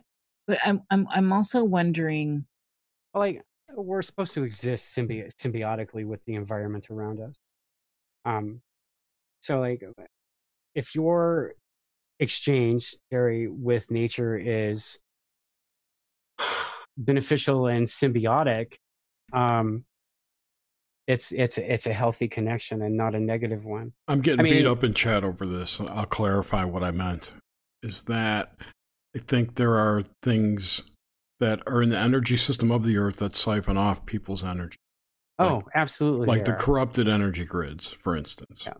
Mhm. And I think people who, like try and ground themselves often will ground themselves into those systems and thus get parasited off of. That's kind of the way I see it. It's without intention of where you want your energy to go to the earth, and I think you're open to that. That's all. I think that's a good assessment, and it's a proper one too. There are definitely areas of the planet where I would never open myself up to the earth because it's carrying such a deep spiritual wound from either the physical wounding of the land or from the blood spilt by war or from pollution that it would corrupt you to engage in the planet there, because in that situation you shouldn't be trying to engage the planet symbiotically. You should be extending healing in that situation. Right, exactly. Yeah. And so yeah. And I mean, but it's not often I think probably anybody's having to meet at Chernobyl. So I think you have a lot more control and a lot more finesse with energy and vibrational energy that belongs to you than someone else who is not you does. So if what your energy is seeking out, that part of Earth which is healthy, that can literally be reaching out and connecting with the backyard at your house or the potted plants in your home that are healthy because they've been raised lovingly and caringly. Because it's not literally, you don't necessarily literally have to tie into the planet, but it is tying into the element of Earth. It's tying into the natural states of growth. So it is very much making that energetic connection and vibratory transition into a state of connected symbiosis with those things on an energetic level. And while it's true that you can get your energy siphoned off and hijacked, it's probably not going to happen like as wildly often as you would think. Like I wouldn't go to any political convention and ground in anything near the earth there. Okay. So or a UFO convention. Yeah, or even that. Like, look, if you have to, totally Dracula it. Make a baggie of dirt, keep it in your luggage. I love that. CP, but you think that's funny, but no, I'm laughing because I love it. Yeah, find a stone or a crystal that you vibrate with. That's a part of the earth, I used to have this really beautiful salt crystal, and I got it from some friends, some really wonderful people. They were pagan, and I did a year and a day study with them as kind of we were trading our traditions, teachings kind of thing. And I had this really, really beautiful salt crystal that was given to me for my altar, and it became my bones of the mother thing, because and I took that with me when I traveled. I took that with me everywhere, just because it resonated with me, and I resonated with it, and it was really easy just to ground and tie into. So I mean, it can be even anything like that. Like I said, I mean, if you have to, man, Dracula it, put a scoop of dirt in a pocket and go. Oh yeah, I know people that do that with the water too. Waters of the World and all, like Starhawk does that. Yeah. I totally vibe with it. And as someone that always has mineral specimens in her bra, nice. That's it. I'm vibing with it totally. And that, what's funny is that part of the mythology around certain aspects of certain stories, like the vampire stuff, has always vibed with me. Ashes to ashes, dust to dust. There's something powerful in it, and with a lot of stuff that is actually really powerful and archetypal. You don't need to dive too deep. In fact, it probably does a disservice to intellectually enter that realm. Let it be magical. Let it work its way in without words. A lot of people overcomplicate what we think of as magic, like because let's face it, when we talk about magic in the modern world, we're talking a lot more usually. I mean, it depends on the crowd of people you're with. I suspect that the listeners of your show have a deeper understanding of magic, and so they're not necessarily thinking, ooh, magic, and what comes to their mind, I'm thinking, is probably not all the trapping, not some of the most effective and powerful magic I've seen ever was magic that was literally performed with a physical gesture and voice, Yes, and not absolutely. any implements or tools because they just weren't handy and the thing needed to be done now. Yeah, So, the and tools are I like training wheels, really, in yeah, the yeah, end. absolutely. Anything that you can do with a mystical tool, you can do without. Yeah, well, as said as a true D&D master. Crutches, they're crutches, I tell you. Yes, they are. They are. But they're not necessarily bad crutches because, It's training wheels. it is training wheels, but for some people, those tools become important in their practice. I don't have anything against them. Like, I read tarot, and I haven't for Oh, a the lot of tools are years just because. wonderful. They're Uh, wonderful. but the tools are great. But I kind of feel like when I have taught people, when I've worked with people, um, I think the two things I've always really tried to impress upon them is, look, karma is a very real thing. I'm not going to tell you not to do this or not to do that. What I am going to tell you is that if you take the knowledge that I give you and use it for a negative application, please know karma is real. And if you can accept the karma for what it is you think you want to do, by all means, bust a nut, have fun, cast away. But just know you will be paying the piper for that. But you know what, Adam, on that sense though, I've always been curious about the bigger picture, and I love the omniscient view of, we get so honed in on the nowness. So we're also trying to inhabit the nowness too, to seek a bigger reality. But at the same time, it's the trap as well. It's this whole like self-simulation.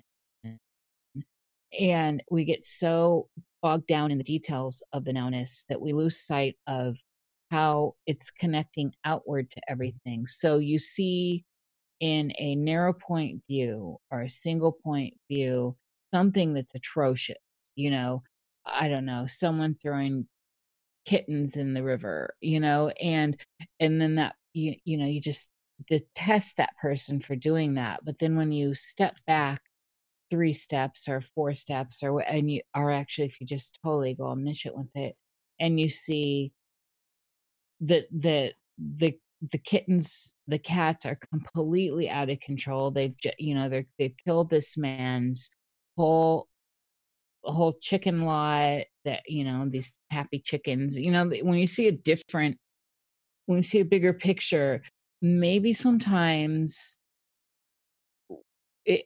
what I'm saying is we see such little glimpses of what are connecting dots to a bigger world, and it's hard to be in the position to make judgments based on small fragments. Do you know what I'm saying? Yeah, I do. And that's what I noticed, that in this, especially in the timeline we're in this paradigm, this reality, this domain, everything is nitpicked to hell, and every little thing is taken out of context. And now in this simulator we're creating, that we create of our projected outward reality, now we throw in things like deep fake, and we just deepen the illusion. We deepen the veil. We thicken the veils or the cowl, and it's hard to know really what's what, and make judgments when we're down in the mire. It can be. Yeah. Well, for you though, this is this is where we started, and it's a good place to start wrapping up too. You came in with this whole different perspective, which is why you're one of the few people I feel so comfortable calling a shaman, because of your connection to your fractals. I love that term. Yeah, well, it's everything to me. The fractal reality is such a big deal. And that's what I'm saying. You are able, and I know this, having conversed with you and feeling you, actually feeling you, that there's this there's a sense of omniscience with you, and it's unique and unusual. And I've wanted to get that point across here. I don't know if it's been made, if people can understand it, because all I'm seeing right now in the world are people getting caught in this 0 point, like pinpoint realities where they can't see outside of this little tiny parameter of reality with one fractal. It's which is very honestly, it's like a very frightening thing to me. I think it's an essential a skill, an essential growth necessity, to be able to see things outside and away from yourself, and to look at the larger picture and be able to process that. It's like, when you hear me talk, like, I don't really believe. I'm not one of those people that thinks, oh, magic always has a price. That's bullshit. It doesn't. Sometimes it doesn't have a price at all. But like, it does obey law the same way scientific things obey certain kinds of laws. And so for every action, there's an equal and opposite reaction. So if you do something shitty with magic, it's likely you'll attract something shitty to yourself. That's what I mean when I'm telling somebody, like, do whatever you want, but just make sure you can accept the consequences for your actions, because there might be bad ones you don't know yet. And for myself, it goes back to that thing I was telling you earlier, that it lets me step back from situations in the situation and see more. Not always, but sometimes. Well, most of the time. So, there's that thing, like you're saying, if you're looking only at the snapshot and not necessarily the metadata that goes with it, you're going to see that guy tossing a bag of kittens into a lake. But what you might not see is that was the quickest, most expedient way to maybe stop their suffering. Maybe they were diseased. Maybe they couldn't afford to, couldn't afford to take them to the vet and pay for them to all be put down, or whatever that situation is. It's that thing.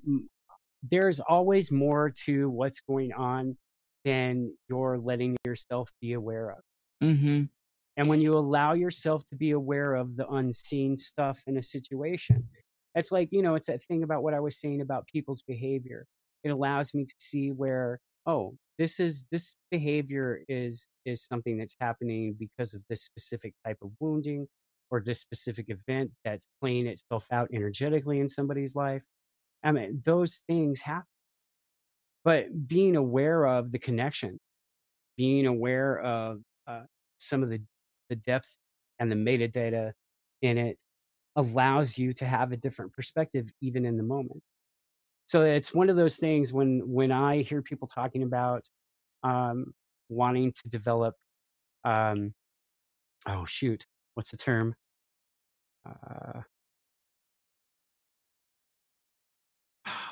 Where you're just cognizant of the moment you're in. I forget. There's a catchy term for that. But when you're trying I call to be, that lucidity. yeah, see, I just call that clarity. When I have clarity, I'm okay. But there's like some new agey term for it.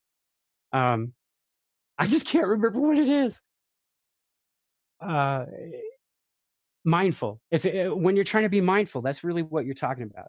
You're talking about letting yourself perceive the rest of the data that's available to you, because there's always so much more that's going on in a situation than you're letting yourself see.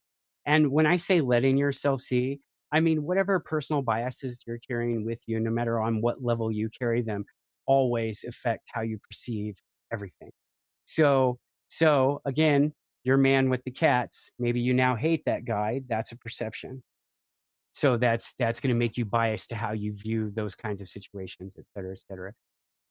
So, if you like if you're just spiritually aware, you're having clarity, you're having a situational awareness, and mindfulness happening all at the same time, you can allow yourself to see that other data, unless you don't want to, because sometimes, let's face it, sometimes we just want to be mad at the person we're mad at.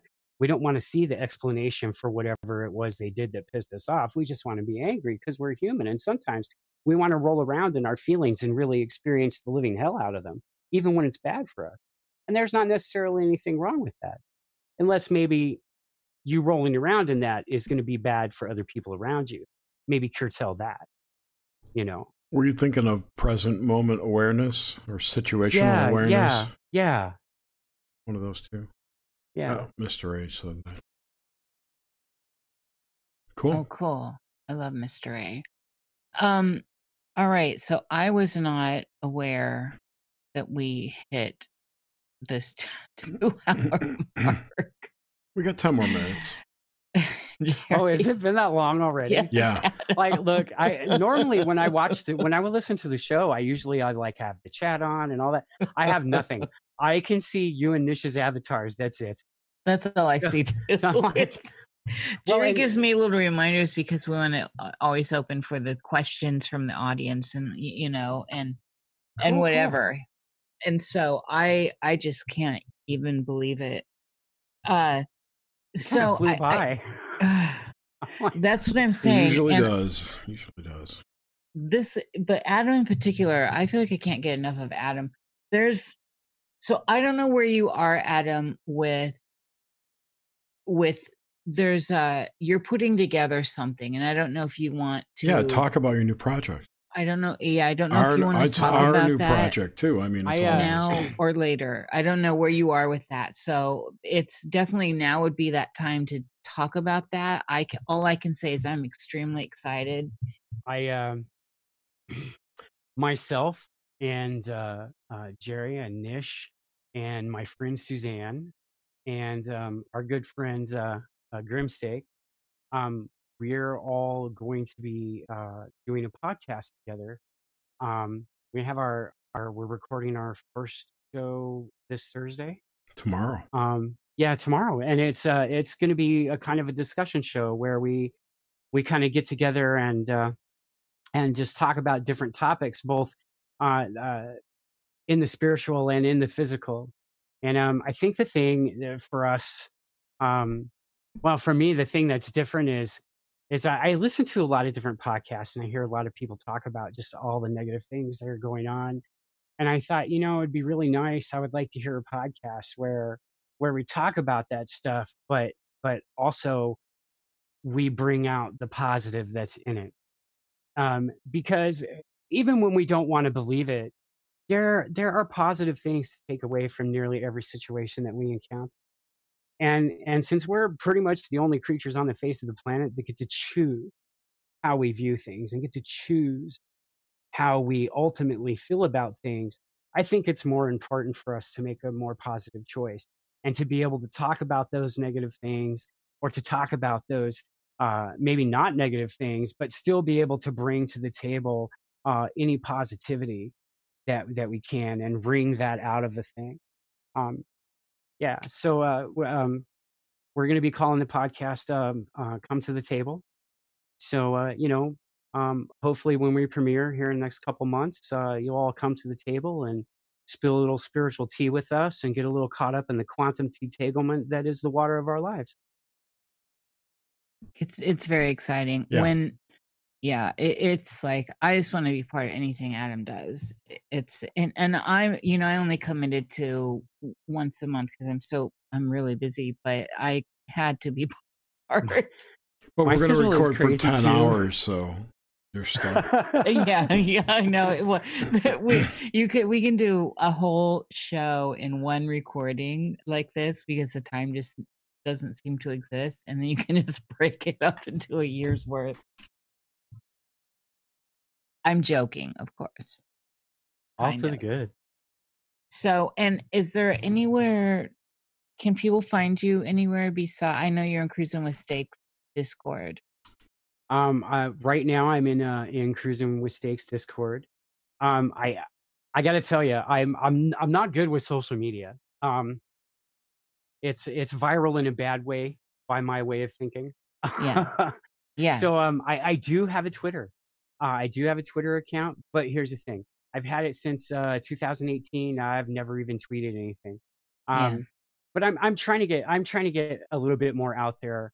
Because for a long time, I've really taught privately and work privately, because a lot of the work that I do is healing and spiritual path work with people, and that's a sacred thing to me. Um I only ever advertise like by word of mouth. I only to ever take new people who come from a referral. So I'm kind of reaching this new place with that aspect of my life. So hopefully soon, at the very least, we'll have a podcast Facebook page where people can touch base with us, and We have a I'll also website be too. setting up. Yeah, I'll be setting up a website and a Discord server too, because I that's another thing about doing this podcast I'm really looking forward to. One of the most dynamic things about watching Nox Mente is just seeing some of the amazing things that happen in chat. And I would love to be in a position to have some of those amazing conversations with the people that listen to our podcast and to this podcast. Yeah. So I'm really looking forward to building up some some community, or at least some connection with people, so that we're not all alone in the world, and maybe we don't need to feel that way, and we should let the tea bind us, so to speak. Well, maybe not bind, but connect. Binding can be crappy. Yes. I don't, so I'm not, like I said, I'm not really sure about Twitter and social media. I think I can live with a Facebook page if it's just for the podcast. But I do plan on opening up our Discord server for other people. Excellent. Right I now, won't we're be on just using it Facebook. as a planning stage or Yeah. a planning area. But Yeah.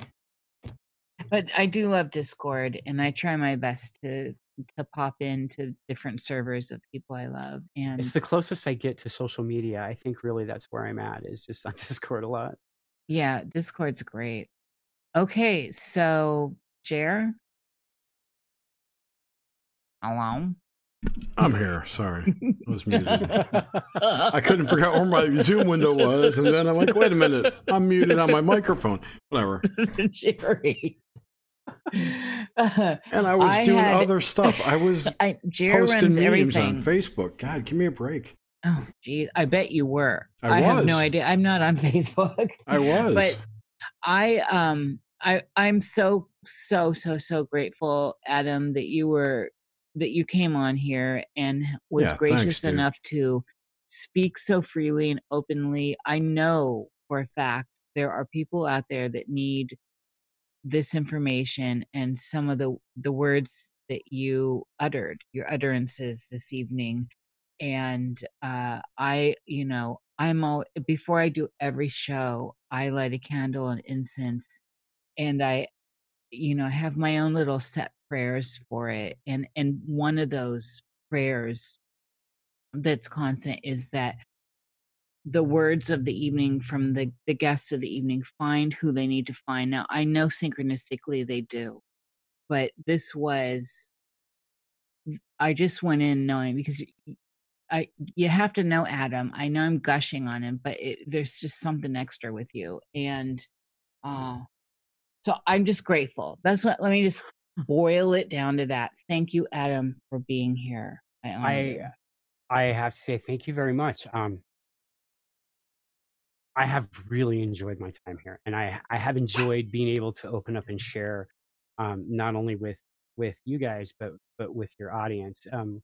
This is a really new experience for me. I tend to be very, very private with the spiritual aspects of my life, but I have enjoyed sharing them with you guys, and I look forward to doing it again. Not just here, but on my own podcast. And I just want to say, so that you know and you understand, I have this thing where, and this comes, and I'm not gonna lie. I think death is a necessary part of life, but I've lost a lot of people, and it has made me deeply understand the importance of saying thank you. It has made me deeply understand the importance of letting the people that letting people in my life know how much I care for them.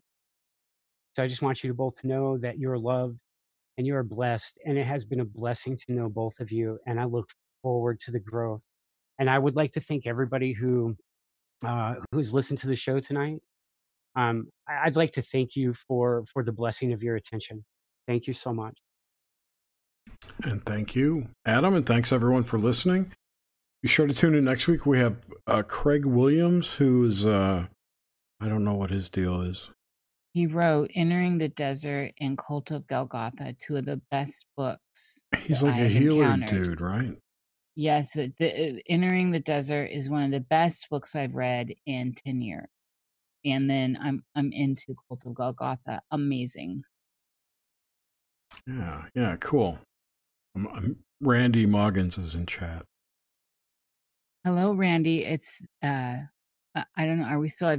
I'm so sorry we didn't get to have you in our chat the other day with Emily, and burnt a white candle and sent you all my love.